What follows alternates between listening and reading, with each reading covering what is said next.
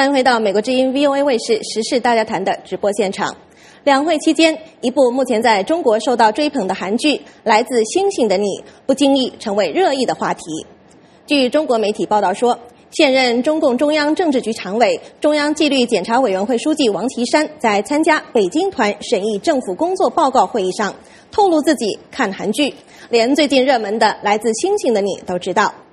王岐山评价，韩剧内核和灵魂恰恰是中国的传统文化的升华，是用电视剧宣传了中国传统文化的内容。中央领导人透露爱看韩剧传达出什么样的信号呢？韩剧对中国文化带来什么样的冲击和反思呢？今天我们邀请到两位嘉宾来为我们做解读，一位是中国独立时事的观察员陈杰仁先生，陈先生透过电话从广东参加节目的讨论。陈先生您好。另外一位是 VOA 卫视的记者杨晨，杨晨你好。你们好。另外我们的热线电话是400-120-051 400-120-051，请各位观众朋友拨打电话参加我们的讨论。杨晨，我们今天请您到我们的演播室来，不是因为您是 VOA 卫视的记者，因为你是韩剧达人。VOA 记者的帽子，今天有另外一顶帽子，韩剧迷的帽子啊，韩剧达人的帽子啊。我们知道您是超级的韩剧迷，那么您觉得为什么韩剧这么吸引您呢？我觉得我刚才对你刚才的这个介绍的词有提一点小小的意见，就是你说不经意的成为热议话题，它是自然而然的成为热议话题，开个玩笑了。还有就是很遗憾，今天也没有下雪，也没有摆这个炸鸡和这个啤酒。炸鸡和啤酒，对。因为韩剧它红了之后呢，那个剧中所提到的喝的东西跟吃的东西也瞬间都红了。据说现在在中国那个炸鸡业现在特别兴旺，卖炸鸡块的这种小餐馆特别的兴旺，对对对。所以你看，它其实这个韩剧就是说，我们今天问这个问题，就是说为什么这个中国的领导人会提出来？他一个是他说爱看韩剧，还有一个说他这个韩剧里展现出来的这个什么样的传统文化价值观，我觉得他不是随便提的，因为他可以带动这个经济。那我觉得很多人说看韩剧，不看的人啊，我不知道你们二位是怎么样。比如说不看的人，他有一个误解，他说韩剧里面是俊男美女，其实是脑残剧。我这看到很多人说这是脑残剧。这个我就不去评价他了，我觉得这种评价本身就是脑残。OK， 对，我觉得我想讲一下我什么时候开始看韩剧的。其实我看的第一部韩剧叫《星梦奇缘》，是安在旭演的和崔真实。那很早了，很早。这是我看的第一部韩剧。你觉得安在旭是那种传统的那种大帅哥的形象吗？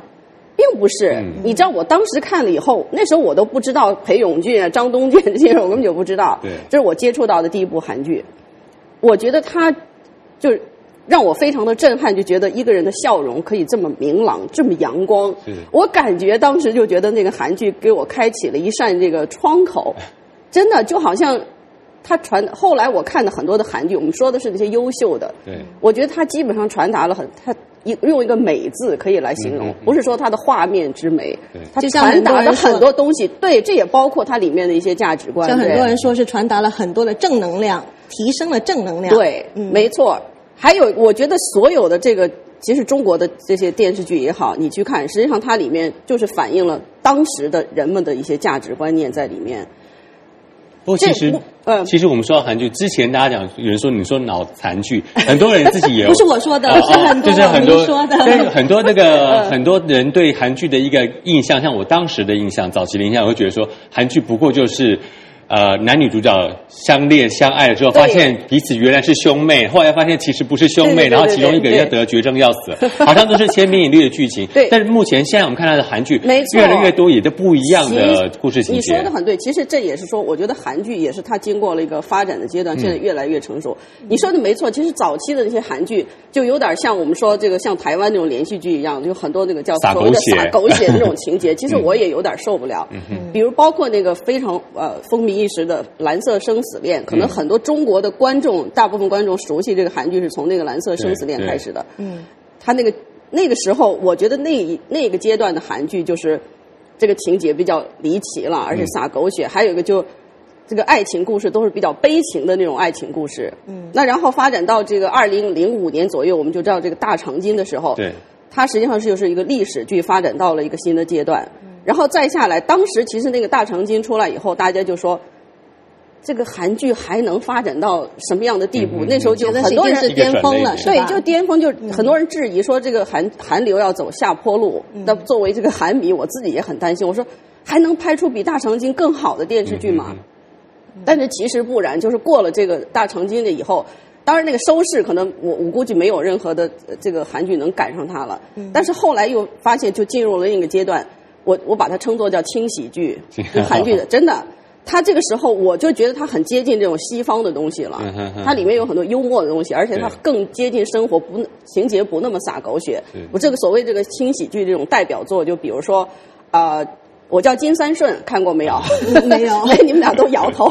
我感觉到我自己坐在位置。所以说您是超级的粉丝吗？你怎么样？你也没有。我叫金三顺，这都是那个女主角叫金善雅，非常好的一个演员。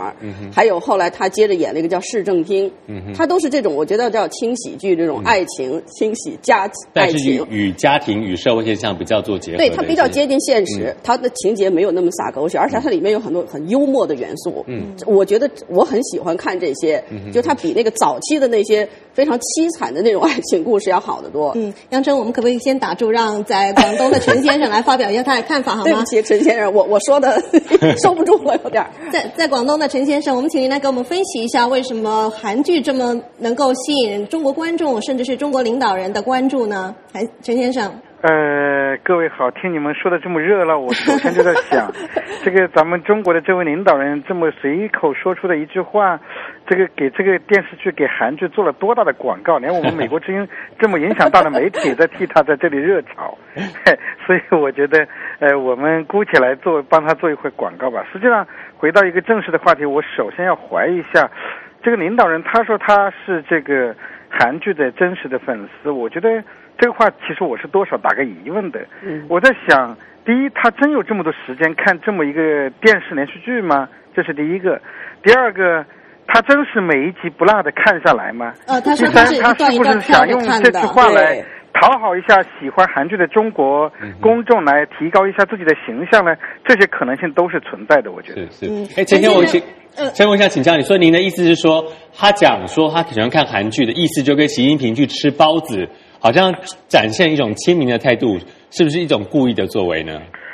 我觉得吃包子倒是真的，看他那个吃法和吃相就知道他是真的爱吃包子。那一次吃了那么多个，是吧？所以呢，我觉得他是应该说，这个习总书记应该说他是把自己生活的一面是真真切切的展现给了中国人。因为过去我们对于朝廷内、对于宫廷内的这些东西都不太清楚嘛。但是这个书记说他喜欢韩剧，我真的是多少打一个的问号。陈先生，我来插一句，陈先生，我想打断您一下。陈先生，我想打断您一下啊！您说您对这个王岐山先生呢是韩剧迷呢有点怀疑，不过我们也看到报道说，其实呢前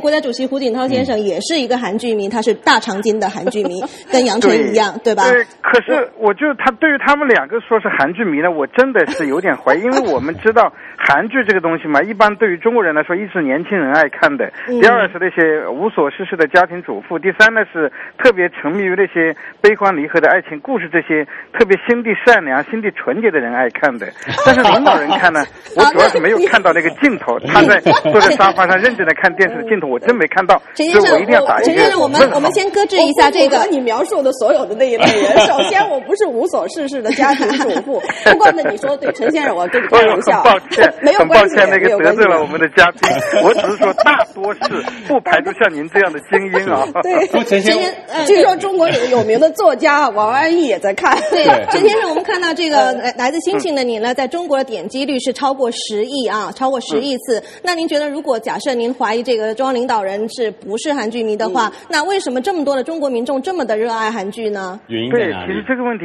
我觉得还是挺有价值的。就是说实话，我自己呢并不去看得多，因为主要是没有时间。不过呢，据我身边的朋友，还有我的那些特别那些年轻的朋友们跟我说啊，韩剧一个最大的特点就是它很多时候就是这种给人展示一个清新的、善良的形象，这是一个。第二呢，男女主角呢一般都是很漂亮，郎才女貌啊，这样都是挺好的。第三来说呢，他们这些故事接近生活的真实，它不像中国有的电视剧，你都越看越没谱了。就像我们说这个中国的抗日剧，这个整个这个真实打死日本鬼子的数量还不如一部抗日剧那么多，所以它不真实。但是呢，韩剧呢，它就给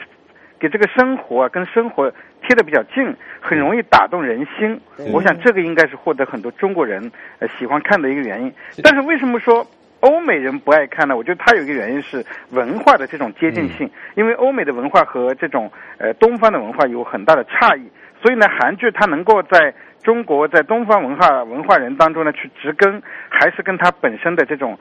内容有关，也跟文化传统是有关系的。是陈先，您说到文化的这个话题啊，刚好我们看到王岐山他就是讲，他就说呢，韩剧的内核跟灵魂恰恰是中国的传统文化的升华，是利用电视剧宣传了中国传统文化的内容。你觉得真的有像王岐山这样说的韩剧是中国文化的这个升华吗？这个话我真的不太知道王书记是他内心是一个什么逻辑，但是我觉得他这个话本身我还是有一部分的认同和赞同。为什么呢？实际上我们也知道，从这个历史上来看，韩国包括整个朝鲜半岛的文化受中国大陆文化的影响是特别深刻的。从这个特别是唐代以来，像那个时候的高丽王国还有新罗国，那么他们实际上都是中国的这个附属国，那个时候他们要对中国称臣的。那在那个时候中国的这个佛教啊儒家的一些文化就传过去了，传过去之后呢，对他们形成了深刻的影响，也包括教育制度，甚至包括科举制度啊，对于他们形成了深刻的影响。但问题是，中国的传统文化在日本在朝鲜半岛都得到了发扬光大，甚至呢植根于他们本土之后呢，得到了更好的这种发挥。但是中国的传统文化在中国大陆至少在近几十年以来是确实有这个被毁灭、被断代、被这个扼杀的这么一个现象和趋势存在。尤其是所谓的文化大革命啊，真的是毁掉了中国传统文化很多的精髓。那么直到今天，我们执政党中国的执政党一方面说要文化自信，但是一方面实际上我们没有看到这个自信表现在哪些东西方面。所以我觉得，如果王岐山书记真的是希望，或者说他认为这个韩剧在中国的这种发扬光大呀，是中国传统文化的一种发扬光大，或者说是文化的一种沟通和交流，那么我倒是非常乐于见到这种局面。只是我觉得从现在来看，更多的应该是中国去学习韩国的文化，而不是韩国在学习中国当代的文化了。好的。杨晨，我们看到呢，这是华盛顿邮报3月8号的头版，他在头版上呢有一篇文章。就是关于这个来自星星的你，这位记者啊，对，向他致敬。这是全智贤和金秀贤的一张照片。那么这个文章中说呢，说一直以来中国认为自己是东亚文化的一个发源地，但是现在呢被日本的漫画还有韩国的韩剧给占领了。所以呢，这个报道是说来自星星的你的热风呢，给中国的文化自尊心带来了很大的伤害。您觉得呢？对，所以我觉得刚才我也讲，我觉得王岐山他可能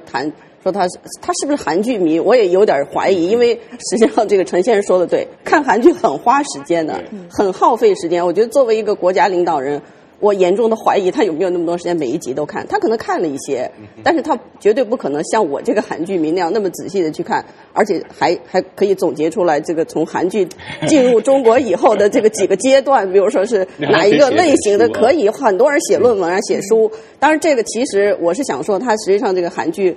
这么推广到全世界，当然它打入欧美不太容易了。这个我们不能说它风靡全世界，这是不准确的，因为欧美人可能很难接受这些。除那 Gangnam Style，对，那是一个不过导致很多的中国人对于韩国文化，甚至到韩国旅游，他们都特别产生了兴趣，没错，是吧？他就是说，我觉得他是90年代末，因为这个金融危机以后，韩国其实跟他的那个国家政策有关系，叫文化立国。后来这就我们就不谈了，而且他后来推出了很多的这个几年计划，怎么样推广他的文化，就说这个其实是背后是政府的这种推手。你想一个5000万人口的这么一个小国家，它的文化能这么迅速的在短短的10年20年里面散播到这么多的国家，甚至是打入了，据说好像什么埃及也有人看，以色列都有人看这些，就说这是没有政府的扶持，这是不太可能。但是你政府怎么样去扶持？这就是我是很担心这个王先生说了这番话以后，中国会一窝蜂的生产出一堆宣扬传统文化的电视剧。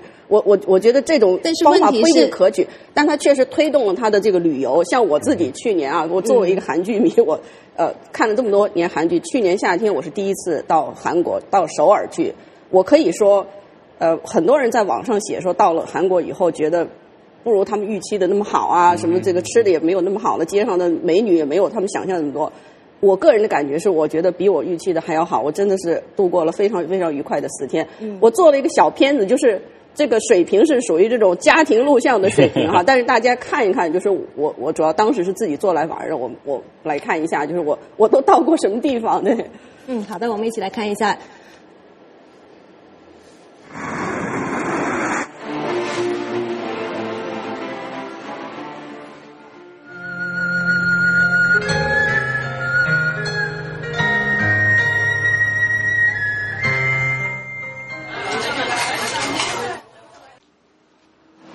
在守门江检查守联军的复选以及武器。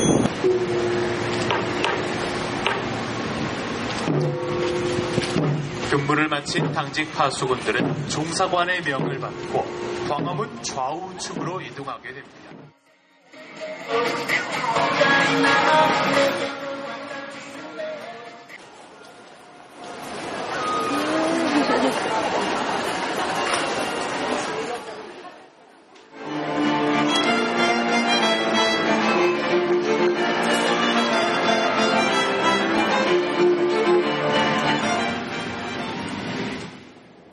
虽然我没去过韩国，但是看着好像是一个很有序的一个社会。对那是我的印象是非常非常好的，真的。就是说这个不用说这些社会秩序，当然我觉得非常遗憾的就是说没有到这个真正的韩国人的家里，我倒是很想去看看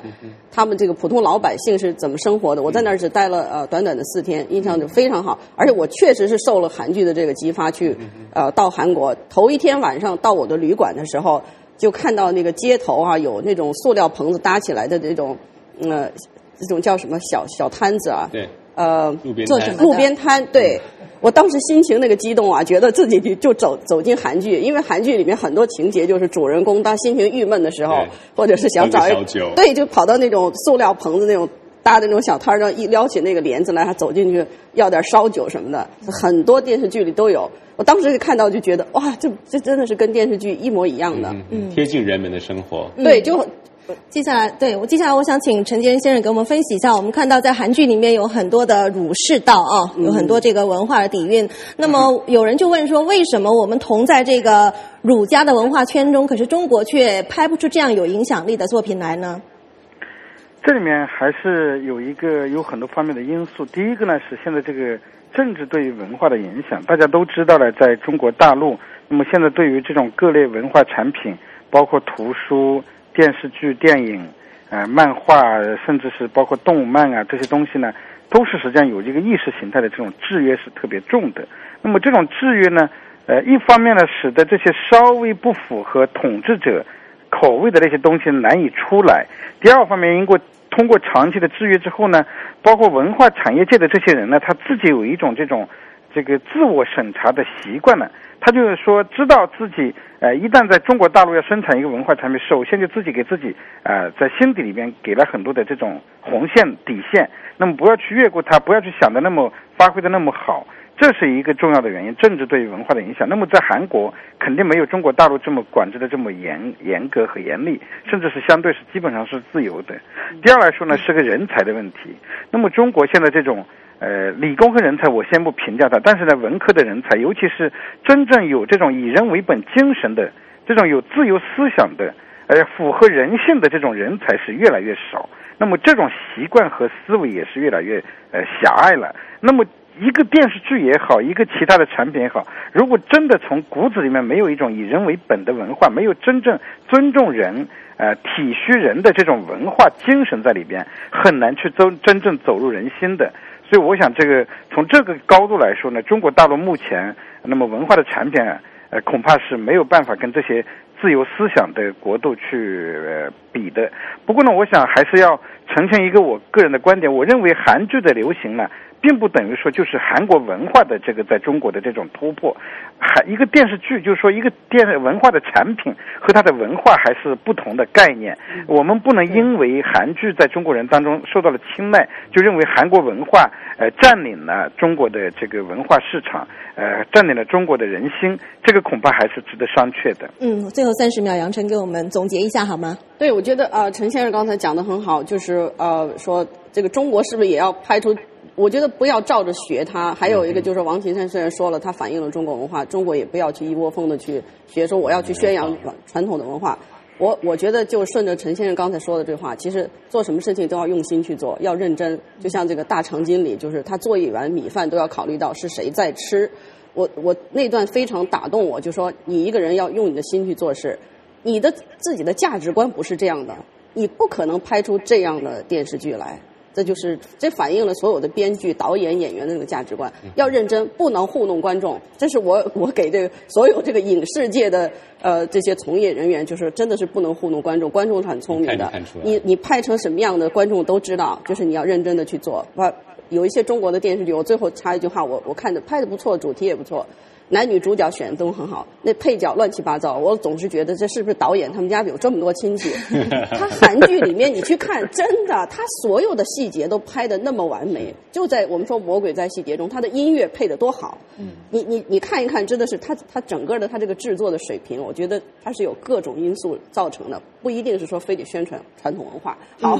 好的，时间关系，我们关于韩剧的讨论呢，就先进行到这里。感谢中国的独立时事观察员陈杰仁先生和 VOA 卫视记者杨晨参加我们的今天的话题讨论。稍后回来呢，我们将探讨的话题是纸牌屋为何在中国掀起热潮。欢迎您继续收看，休息一下，我们马上回来。